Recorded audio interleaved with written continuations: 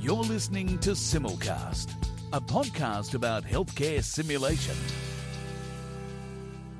So welcome to Simulcast. I'm Victoria Brazel, and welcome to our next episode in our collaboration with Advances in Simulation, the Open Access Simulation Journal. And I'm joined today by two guests who are going to talk to us about CSAM, the Society in Europe for Simulation Applied to Medicine. And CSAM is both an organisation as well as a conference that you might be interested in going to. So we're going to be talking about that. So my first guest is Gabe Reedy, who is the Director of Academic Programs at King's Learning Institute. That's at King's College in London. He's an educational psychologist and learning scientist who I first met on a debriefing course and really enjoyed his company and his wit and wisdom. He's also the Education and Research Lead at King's Health Partners Simulation and Interactive Learning Centre. And that's the SAIL Centre is the other name for it. And if you're interested, follow them on Twitter. They post some really interesting things about some of the work that they do there. But perhaps most relevant to today's episode, he's also on the editorial board of Advances in Simulation. And with that in mind, he authored a blog post looking at the proceedings from last year's CSAM conference. How are you, Gabe? Hi, Victoria. It's great to be here. Great to speak with you today. Excellent. So my next guest is Carla Sacuto, who is a new friend of mine, and most relevant to today's proceeding is the chair of the scientific committee of CSAM. She's from Portugal, where she is the director and assistant professor of the Biomedical Simulation Centre for the Faculty of Medicine at the University of Porto in Portugal. Her background is a PhD in biomedical engineering, and she's got research interests in technology development as it's applied to biomedical simulation. And she does her research at the Centre for Health Technology and Services Research. So welcome, Carla. Thank you. Thank you, Victoria. It's so wonderful to be here. We might just kick off talking about CSAM. So some of our listeners might have been to the conference. Some of them might be aware of the organisation. Gabe, this episode was prompted by your blog post about the proceedings from last year and some of the highlighted abstracts that were presented at the conference. Give us a little sense maybe about the organisation and the conference as you see it in terms of a participant and someone who's been quite involved. Sure, absolutely. As you say, CSAM is both an organization and an annual meeting. So the organization is the Society for Simulation as Applied to Medicine, and it's the learned society and the organization for simulation educators and simulation researchers throughout Europe. The meeting, which happens once a year somewhere around Europe, is an opportunity for all of us in simulation who work in simulation in one way or another to come together to network, to share good practice. The conference is really great for me from a couple of different perspectives, really. So as an educator, in simulation, one of the things that I really look for when I come to CSAM, and one of the things I really enjoy, is to see and to hear people share their the work that they're doing, the innovation, the new ideas, the new approaches that they have to simulation, and they bring those to CSAM as a meeting, and so it really inspires me as an educator to think, what can I do differently in my own practice? But then as a simulation researcher, which is my other hat, I'm really, really interested in and fascinated by the breadth and the quality of research in simulation that's happening around Europe and more broadly. And so as a researcher, the scientific program of the CSAM meeting is really excellent quality. And I encourage my colleagues, my research colleagues, my postgraduate students, and all of us who are involved in simulation research to come to CSAM, both to share their work and to catch really the state of the art in terms of simulation research that's happening around Europe and again around the world. Yes, and just looking at the abstracts that presented in Paris last year, diversity of topics, but also, as you mentioned, diversity of geography and simulation practice, location and context. So that must provide a lot of opportunity for making the most of that diversity, I would imagine. Carla, just before I ask you the same question, I'll just give people a little bit of information here. So if you want to go and look on the website, it's www.sesam-web.org, or just Google CSAM simulation, and it gives you some information both about the organisation as well as about the conference. So, Carla, can I ask you the same question? Why do you go to CSAM? What is it about the conference and the organisation that's useful and attractive to you? Yeah, well, CSAM is quite mature scientific society. It was born in 94 already, so this year will be the 24th Congress. And as building up on what Gabe just said, it's really wonderful to see all these participants from different sides of Europe, but also from all over the world. Just to give you some numbers, last CESAM in Paris, we had nearly 900 participants from almost 60 countries. So it's really nice to have these different backgrounds, different cultures, all together discussing simulation. Also, the background of participants itself, it's quite rich. So we have clinicians, we have nurses, educators, researchers, technicians, trainees, students. And what is also really interesting is that we have a lot of participants that are from industry. Last year, we had 20% of the participants from commercial companies, and that gave us a really important input on what is the state of the art development on technology point of view. So it's a really great conference. Even if you are not an expert on simulation, you will definitely get a lot of input from different sides, from different views, and it's lots of things going on these 3 days. The conference is always 3 days, so it's not a lot of time away from work as well, but you'll get a lot on this network and on these discussions that you will have with these different people with different backgrounds. And I just wanted to sort of take up that point about the relationship with industry.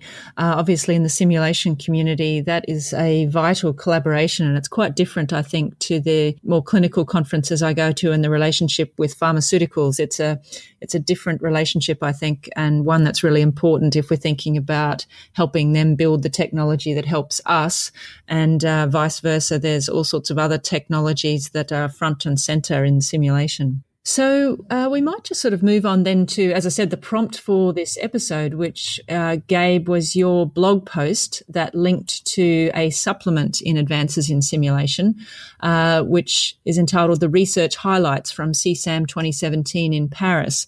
And there you've collected a group of 18 or 19 abstracts that you've highlighted that you think showed some of the diversity of the work that was going on. So did you want to just talk us through that process of which ones you chose to highlight and how you presented them, and maybe some of the ones that you thought were particularly interesting? Yeah, so we were really pleased with the quality of the scientific program at CSAM. And so we were really excited about the opportunity to pull some of the highlights from the program for the supplement. My colleagues on the editorial board, we looked at all of the areas you would expect. So things like, was the research question clearly articulated? Were the methods clear and robust? Were the results clear and applicable to practice? So those kinds of things. And with our colleagues, Kathy Smith and Tinker Pai, we worked through all of those abstracts, and in that process, going through and looking at each one and determining which ones we thought were of the highest quality. we eventually narrowed it down and selected 19 that we thought were really just really strong examples of excellent research in simulation in Europe. As I mentioned in the blog post, it was really quite an interesting experience for me because, any conference you go to, any scientific meeting, you're just not able to attend every session. And often you see stuff listed in the program and you think, oh, I really wish I was able to see that. And going back through the program and the abstracts in this way really helped me just remind myself what an excellent program it was. We had everything from survey methodologies to some qualitative work, new technologies kind of employed in really interesting ways, exploration of system errors and kind of latent errors in health systems were particularly interesting, and quite a lot of the sort of randomized controlled trial design, looking at various aspects of simulation. So from the choice of scenarios and the ordering of scenarios, and do those kinds of things make a difference? To what you might think of as more traditional trials where you look at one treatment versus another. So looking at one approach to learning a particular clinical skill versus another. So those were the kind of runs the gamut. Yes, and I would agree with that. The thing that struck me was the diversity, and we'll put the link in the blog post, but it's a supplement in Advances in Simulation if people are looking for it on the website. And yes, the sheer diversity. There's things here with equipment. There's things here looking at communication skills. There's serious games. There's in situ simulation. There's procedural skill training. There's some stuff on debriefing. And I did think you guys did a good job of actually managing to capture some of that diversity. Did you want to pick out just a couple? I know it's difficult having a favourite child, but did you want to pick out a couple that were particularly relevant, say, for your practice? Well, there were some ones that were particularly interesting for me as a researcher. So as you mentioned in the sort of intro, I'm a psychologist and a learning scientist and an educationalist, really. So I'm constantly kind of focused in my work on understanding how simulation helps clinicians learn. That's really the focus of my work. And I'm really intrigued and fascinated by my colleagues who are doing looking at simulation to help understand healthcare as a system in a much more holistic way. And so my colleagues at the Hull Institute for Learning and Simulation in the UK had a really interesting project that they were working on using in situ simulation to look for latent errors in their pediatric high dependency unit. So that was a particularly interesting one for me, just because I don't often think about how simulation can be useful in that way, and it can be really useful. Another one that was particularly interesting to me, and again, in some ways, kind of for similar reasons, actually. So our colleagues at in France, in Limoges, were looking at the value of a serious game to teach nurses about urinary tract infection prevention, and they, in terms of research, it was not the research design that really got me, but it really helps me to think of serious games as a potential valuable tool for teaching clinicians, for helping clinicians learn about, especially about areas that are important to patient care and patient safety. So that was kind of an interesting one for me as well. Yeah, and just looking at the screenshots, it's quite a game, and you wouldn't necessarily think you'd have a game about preventing UTIs. Exactly. But clearly there's all kinds of modalities. But clearly there's all kinds of modalities that we don't think about until we are shown an example of something like that. Yes, so great work. And as I said, I'll put the link up to have a look at those articles for those who are interested, and looking forward to some more, which is a nice opportunity to segue, Carla, as chair of the 2018 Scientific Committee. You're now pulling together everything for the conference this year. So that'll be in June the 27th to the 29th in Bilbao in Spain. And dear to my heart, the theme of the conference is translational simulation. Did you want to tell us a little bit, Carla, about what we can expect and what some of the highlights are and how the planning's going? Yes, so a lot of busy work these days, putting the scientific program together. We are actually in the process of reviewing the over 270 abstracts that were submitted. The theme this year, as you mentioned, is translational simulation. The impact of the training using simulation on healthcare teams' performance, on debriefing, on all the aspects of simulation-based training, with always a patient-centered approach. So topics such as involving real patients in simulation development, and by this I mean in developing scenarios, involving real patients in getting debriefing put together, or using real patients to give feedback to the performance of teams. This is something that we want to discuss in next session. We also want to highlight the debriefing again. We want to discuss simulation impact on clinical services outcomes. Another topic that we want to include is the non-technical skills in high performance teams. And definitely we need to highlight the cutting edge technology that is currently applied to healthcare training. And as Gabe mentioned before, the serious games, it's something that it's updates and is in constant development, and sometimes we don't give enough credit. So just to give you an idea of the structure of the conference, so we will have 3 days of conference. The morning of the first day, as usual, will be the pre-conference workshops, and then throughout the 2.5 days, we will have 3 keynotes, 3 state-of-the-art speakers in plenary sessions. The program will have parallel sessions that will be constituted by workshops, by oral presentations of the abstracts, by e-posters, expert panels, roundtables, and industry sessions. Yeah, so a new this year, a new sessions that we will include this year will be the innovation tank, and also the speed dating with experts. The community, simulation community, just exchanging ideas of what should be the future of technology in simulation. Yeah, sounds like a very dynamic set of formats, something for everybody there, both in terms of what you're talking about as well as how we're talking about it. So very interesting.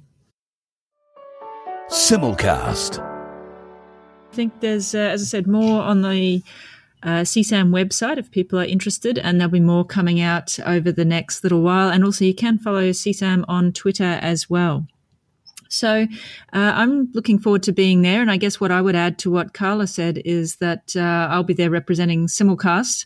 And so we will be having some updates, and I hope some interviews with some of the speakers, some of the attendees, and hopefully highlighting some of the diversity that Carla and Gabe have highlighted for us.